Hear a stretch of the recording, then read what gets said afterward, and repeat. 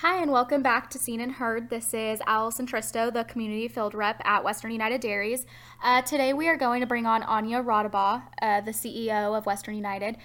She is going to summarize the meeting that she went to earlier this month, the producer review board meeting, as well as give us an update on Landflex. So let's jump into that.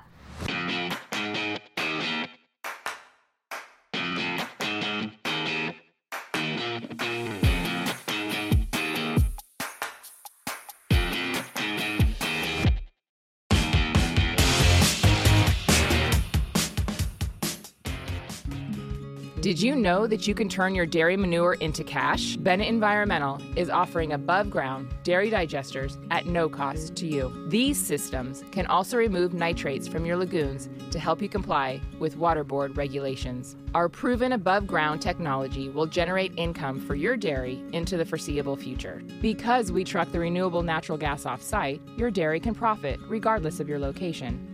Bennett Environmental, turning your wastewater liabilities into sustainable assets. Learn more at bennett-environmental.com. Hi, folks. Hope you had a great week. Our dairy markets were on the defense a bit again this week. We saw, in particular, some rather large declines in the cheese market. Barrels lost 16.5 cents down to 192.50, and block cheddar cheese lost 9.75 cents down to 196. Reports point to a little bit lighter demand impacting those markets at the time when we're seeing supplies come up just a bit. First quarter Class 3 contracts kind of crumbled after the spot market declines, down to 19.22, down 38 cents. So still at a high level historically, but definitely off from the highs of a few months ago. We lost a little bit in butter as well, down 6 cents, but still at 3.14, so very high price. Non-fat actually gained a penny here on Friday to close the week out at 1.43. We did get a cold storage report this week. It was a little bit mixed. Cheese inventories were drawn down a little bit more aggressively than historically for month to month, but we are still up 12 million pounds year over year. So still plenty of cheese in inventories. Butter stocks were down about 18% year over year, so still running a little light there, though still plenty in inventories despite all the news reports suggesting a shortage for the winter. We did get New Zealand milk production for the month of September. They were down again, 3.2%. Contacts suggest unfavorable weather and labor issues weighed on output for that month, but expectations are that output could improve a bit in the months ahead. The peak of their season is yet to come, still here in December and January, so all eyes will be on how they finish out the year. We will see another dairy auction out of Oceania next week, the GDT event on Tuesday. That market has been under pressure as well for the last few weeks, with lighter demand out of China in particular. Please reach out with any questions.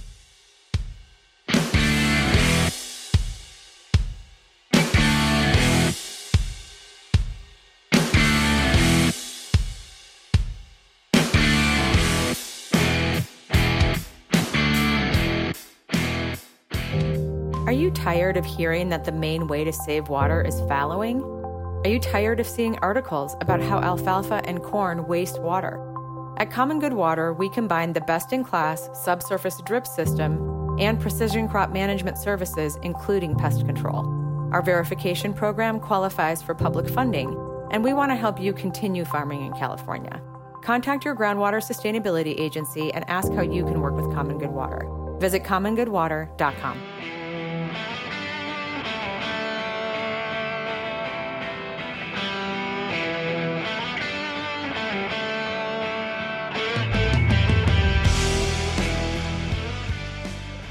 So today we have on Anya Rodabaugh. How are you doing today, Anya? I'm fantastic for Friday. We'll get through it. Yeah, so we brought you on to give us a little bit of a recap about the producer review board meeting, as well as talk about Landflex and give us an update on that. So do you want to start with the producer review board? I believe it was October 3rd, correct? Yes. Yeah, I can definitely start with that one. Awesome. It won't nearly be as sexy as the Landflex conversation. So, but yeah, the PRB meeting was a little spicy. They've been getting spicier and spicier. I will put out there before I forget, There are nominations open right now to serve on the PRB. So if you have a farmer in your family, or you are a farmer that is actively interested in the direction of quota, you can certainly reach out to either Allison or on the Western website. We have the PRB nomination forms. They are due by Monday, October 31st, back to CDFA. So if you are interested, please make sure you put your hand up and serve. There were quite a few director's positions open at this particular PRB meeting, and there was at least one very, very close vote. So depending on your point of view, you definitely might want to stay engaged with quota. But I think generally speaking, there was a great deal of discussion about the fact that dairy production numbers and quota assessments, which are based on pounds of solid non-fat, they have been fluctuating pretty wildly the last couple years due to the pandemic impacts. And what has happened, mostly based on how components are paid out, coupled with some degradations. So if you will indulge me, producers out there that don't know much about quota, you have to have grade A registered milk to be paid on your quota. And during the pandemic and the subsequent supply chain reactions, we did have, I think, a bit more degradations to grade B than is normal. And so what happened in that moment, along with how components are paid, is the quota balance essentially started to go up pretty high.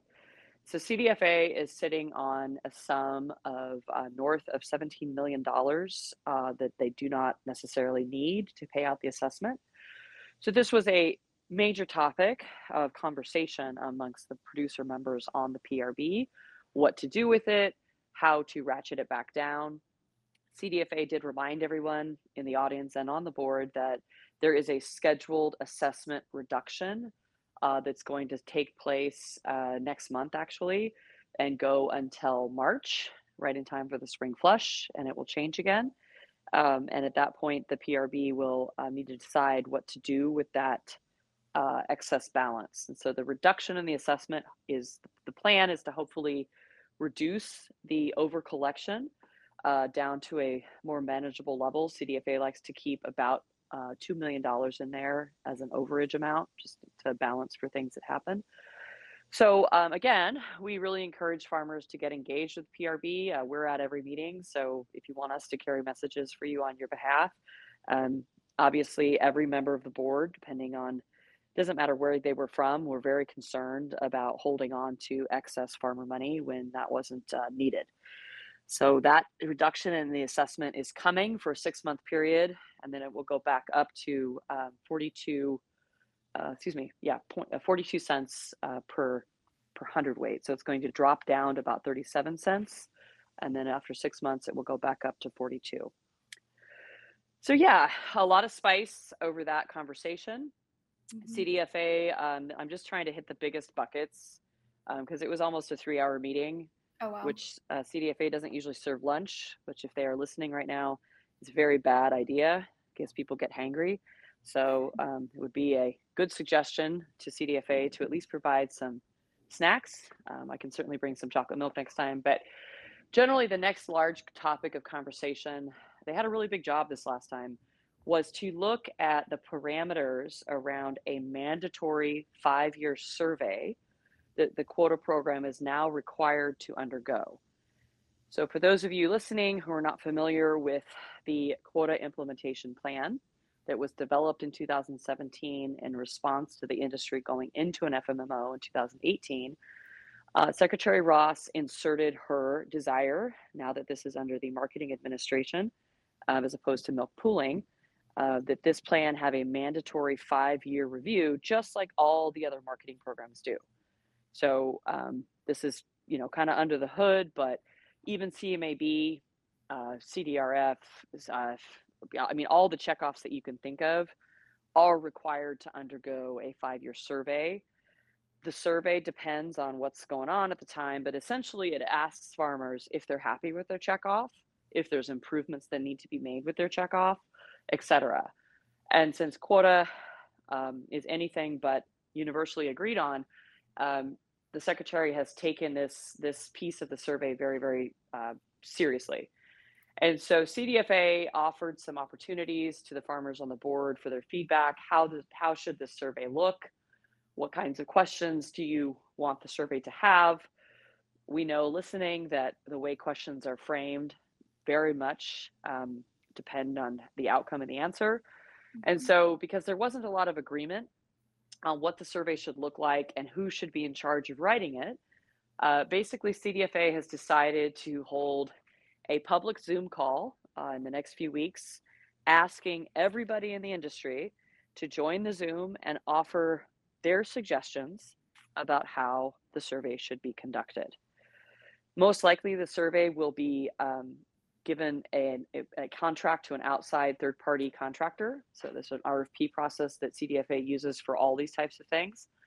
And the outside third-party contractor will essentially take the information that producers give them to try to help develop the survey. But the PRB will meet finally by themselves to discuss the results of the public producer Zoom meeting and make some final determinations, hopefully in the spring, on how this survey is to look, because in 2023, it is scheduled to run at some point, as that is 5 years from the time of implementation. So that was those are the two big buckets that they covered, and then we finally get to the third big piece of the PRB meeting, which was the discussion about what constitutes a hardship. In the past, farmers who had challenges selling their quota, maybe there was a death in the family, or there was a partnership that dissolved, usually messily, they would approach the PRB about either relinquishing some of their payment into quota and getting some of it paid out, or maybe being released from their quota obligation.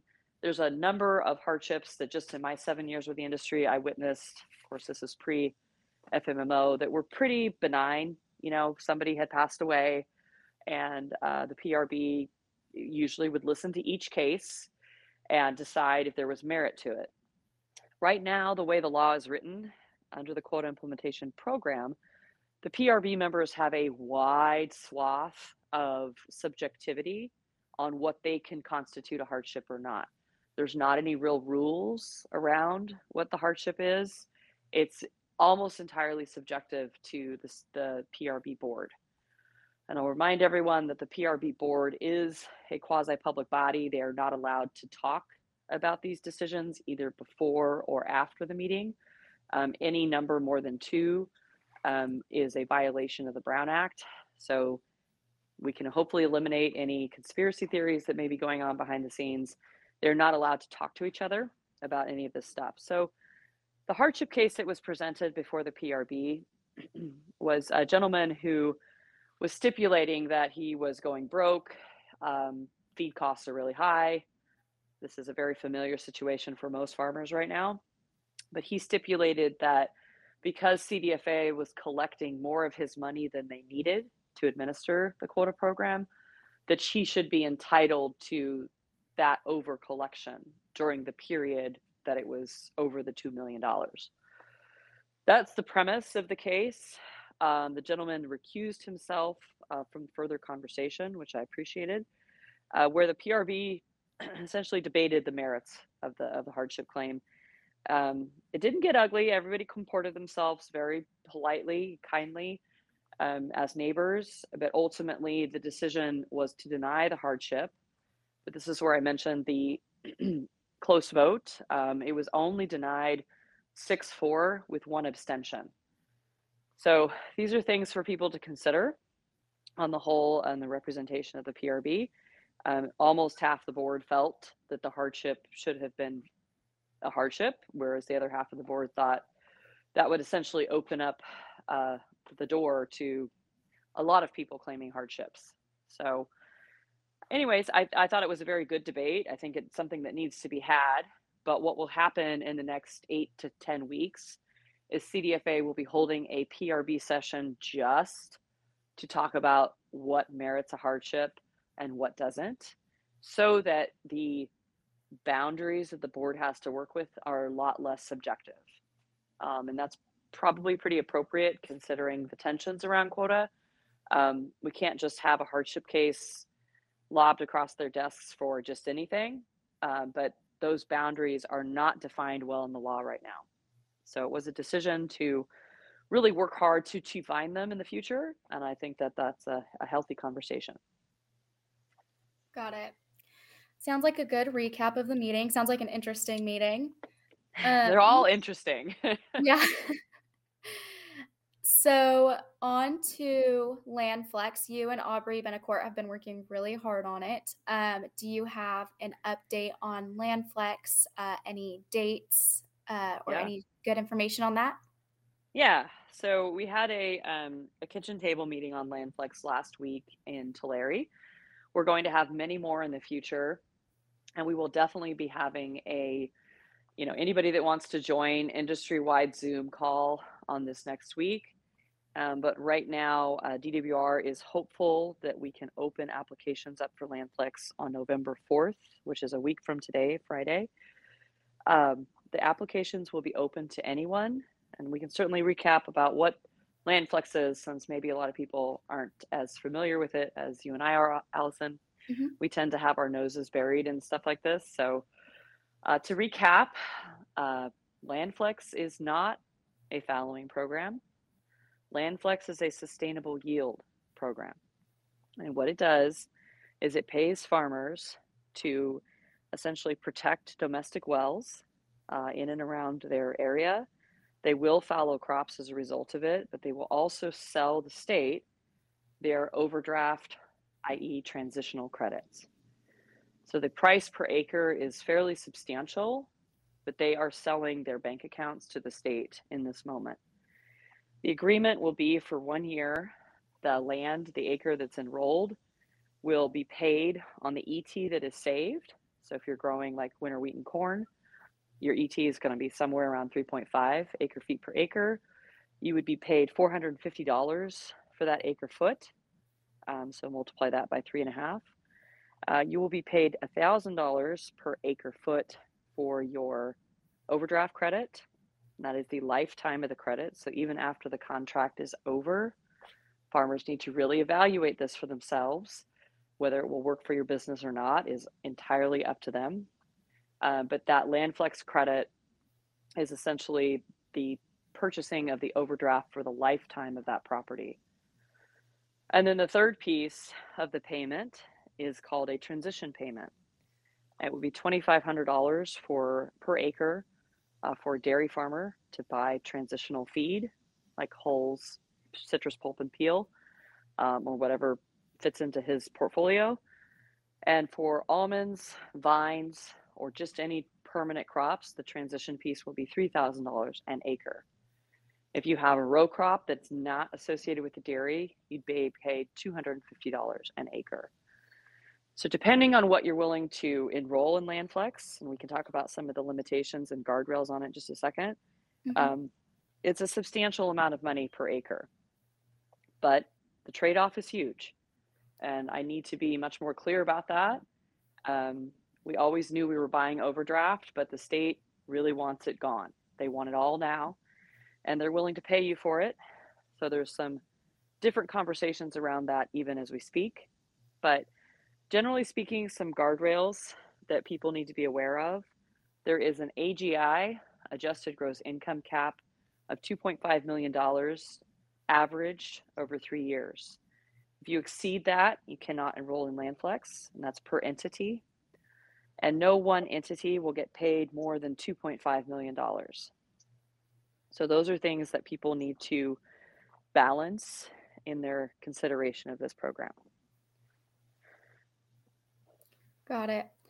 Is there anything else you want to update the members on that's going on in the dairy industry, or anything else about LandFlex that you'd like to talk about? Yeah, so we have had some challenges with portal communication. Western has a LandFlex portal. It will be open on Monday with frequently asked questions. And then, of course, instructions on how to apply for LandFlex will be available to anyone. And then thereafter, the applications will open on Friday. I don't exactly know what time of the day yet. So keep watching the portal, keep watching our updates. We'll make sure that we get that information out to people. This is a big deal. It's been something that I think our members have been extremely patient with me on, which I thank them for. My board has been incredibly patient. The amount of time that is spent on developing this program, it's pretty much been all my time the last few months. Allison knows. Yeah. A lot of my staff have been getting second fiddle to Landflex, but it's finally here. And I'm just going to say up front, it's a lot. It's not perfect. This first pilot program is really going to kind of test baseline metrics of whether or not this is a proper incentive for people. Is it competitive? Obviously, feed prices are out of control right now. It's a really tough year to think about this, but every situation that a basin has an allocation, basically a cap on how much water can be pumped in the future, those transitional credits are sliding, some fast, some slow, down to zero. And so as your own business, as a farmer, looks at this program, those are the calculations that I think everyone's going to have to make, whether or not this makes financial sense for them. It's not going to work for everyone. We tried to design a program that would help the most people and do the most good, but it certainly does not mean it's something for everybody. We're hoping that it's just a tool in the Sigma basket to try to help us survive. I know there are a lot of really, really healthy fallowing programs that have been proposed, and some of them have been implemented across the Central Valley. And this is not meant to compete with any of that. And so I think that that was a takeaway that I had last week. This is why I'm reframing it. It is not a fallowing program because it's literally something completely different from everything else that's ever been proposed. But there's a lot of things riding on whether or not dairy in particular can lower its water consumption and essentially work better in the areas that don't have surface water. Mm-hmm. And so we're trying to give people tools to choose from so that they can essentially not go out of business. And so I'm really passionate about it because I also think that as a community, putting a little less pressure on the aquifers is something that we should be doing. It's also something that, we get a lot of bad press for if we just continue the status quo. So that is why the emphasis in this program is in some of the most severely overdrafted regions of the state and in and around domestic wells. Those are the priority areas. So, but this program is, excuse me, this program is an allocation, which means that it's already been authorized for next year. So we're really working to show excellent results this first round because we're already negotiating for the right budget figure for next year. And I think that if feed prices weren't so astronomical, we'd be in a really good ballpark and the program would be oversubscribed overnight. I still think it's going to be oversubscribed overnight. We have immediately $50 million to spend on this. And not everyone who applies will be awarded. There will be a priority system, a ranking system. So basically, the closer you are to domestic well or wells, the more priority your application will be given. The more ET you can provide in your application, the more priority your application will be given, right? How do we save the most water next to the most wells as possible is the priority of the state. So my partner, Aubrey Betancourt, has been phenomenal. You guys got to know her really well last year, but bringing in that kind of talent, someone who used to run the state FSA, I mean, the way we've been able to co-design the program is pretty, I'm excited about it. Don't want to, brag too much, but we've tried to think of almost everything. And our farmer team, I cannot say enough thanks to Frank Mendonça, Steve Mancivo, and Tom Barcelos. They have been absolutely leading lights in this space to help us balance what DWR wanted versus what a farmer needs to survive. And it's been a push-pull. So their help, their feedback, their constant availability in helping us write this program has been so helpful. So I think that a lot of people, I hope, will see the benefit from the farmer point of view. I have a question. So the original amount that they're giving to hand out is $50 million. If all goes well with that $50 million, is there a set amount for the next round that will be able to go out? Yes. So DWR has an additional $203 million for 2022 that they may make available if we demonstrate good quality demand. If people are giving us a bunch of janky alfalfa that's like 15 years old, that is not gonna move that needle. I think you can read between the lines with that statement, but I think you and I both know that the quality demand is there. Yeah. So I just had to kind of prove concept. That's really what it was about. Bureaucrats are funny how they work their budget. They really want to make sure that again, the proofing concept is there. And there's a lot of competing interests for drought funds right now. So I also think that DWR is soliciting on that $200 million for even like, are there other grant projects out there that maybe we didn't think of, right? Mm-hmm. This all started because DWR asked the ag community for ideas last year when, Shasta was almost a dead pool. Oroville was almost a dead pool. There were, and that still remains the case today.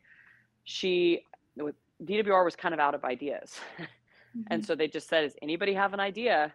And Aubrey and I put our hands up. Yeah. And again, it started, it started like preschool blocks. We were like, okay, well, how about a fallowing program around domestic wells?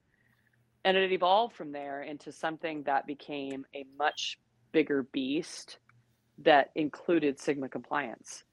And that is when the price per acre matched what we were giving up, right? The criticism has been, well, you're out competing other fallowing programs. Other fallowing programs are $1,000 an acre, for example. But you're never buying the overdraft in that case. You're only temporarily fallowing for a period of time, saving the ET, which is all good. That all has to happen. But it wasn't enough to give DWR confidence that we weren't going to end up back in this situation during the next drought. So buying down the overdraft has been a bigger priority for them in the last few weeks. Got it. A lot of good information. Is there anything else you would like to state before we wrap this up? No, I thank you. I think you're doing a great job of the podcast. Thanks. Had some big shoes to fill. I love the new electric guitar jingle. Yeah, there are also, just before I go, I guess this is board nomination season. So in addition to the PRB nominations, the California Cattle Council is also looking for nominations to serve on their board. The California Beef Council is also looking for nominations. And the Western United Dairies Board is also looking for new board members. If you're interested, we, as you can tell, spend a lot of time on Sacramento politics. If you have beef with how the organization's handled itself on politics, I think you're the right person for the job. If you want to know more about how we handle that side of the business, I think you're the right person for the job. We spend a little bit less time these days focusing on milk price policy, but we have a wonderful economist, Tiffany Lamandola, who will help you at any point in the day when you need that information. But we're also really going to put the heat on quite a few of our members because we want you guys to run. We need fresh faces on our board. We're about to do a decade-long turnover here. We're sadly losing a lot of our senior board members. They've just served their terms. And so it's always my pleasure to bring in a whole new crop of people, learn what makes them tick, and build a really good policy like you just started to see in Landflex. It takes a while, but I can only do it with the favor of our members and with the patience of our members. Alrighty. Well, thank you for coming on, Anya, and updating everyone on all this good information. It's really exciting to hear about the Landflex stuff going on. Thanks for having me. Pacific Gas and Electric is here to remind you that signs keep you safe. Sections of our natural gas transmission pipeline travel underground and beneath agricultural land. For the safety of you, your family, and your employees, pipeline markers are placed to indicate the approximate location of the pipe as a reminder to use extra care. Removing a pipeline marker creates a serious safety hazard. To have additional markers placed or report damaged or missing markers, please call your PG&E account manager or our agricultural customer service center at 877-311-3276. To learn more, visit www.pge.com/agsafety. Remember, signs keep you safe. Yosemite Farm Credit is the farmer's choice for agriculture financing. As a farmer-owned cooperative, we are dedicated to serving our neighbors in the agriculture community with financial products and services tailored to your operation and backed with a relationship you can trust. Whether you're purchasing real estate, making improvements to the dairy, or wanting to purchase or lease equipment, we're here to help our members prosper. Visit our website at YosemiteFarmCredit.com to find a branch location nearest you. Thanks for listening to this week's episode. If you want to subscribe, you'll get some notifications when new episodes come out. And if you have any questions, please feel free to reach out to myself or Anya. My email is Allison, ALLISON, @wudairies.com. And Anya's email is ANJA@wudairies.com. Thank you to the Western United Dairies generous business sponsors: the Morning Star Company, Holt of California, Farm Credit Alliance, PG&E, Arata, Swingle, Van Egmond and Goodwin Law Offices, Yosemite Farm Credit, F&R Ag Services, Moss Energy Works, California Dairy Magazine, Bennett Environmental, and Common Good Water. We appreciate our sponsors and thank them for their continued support.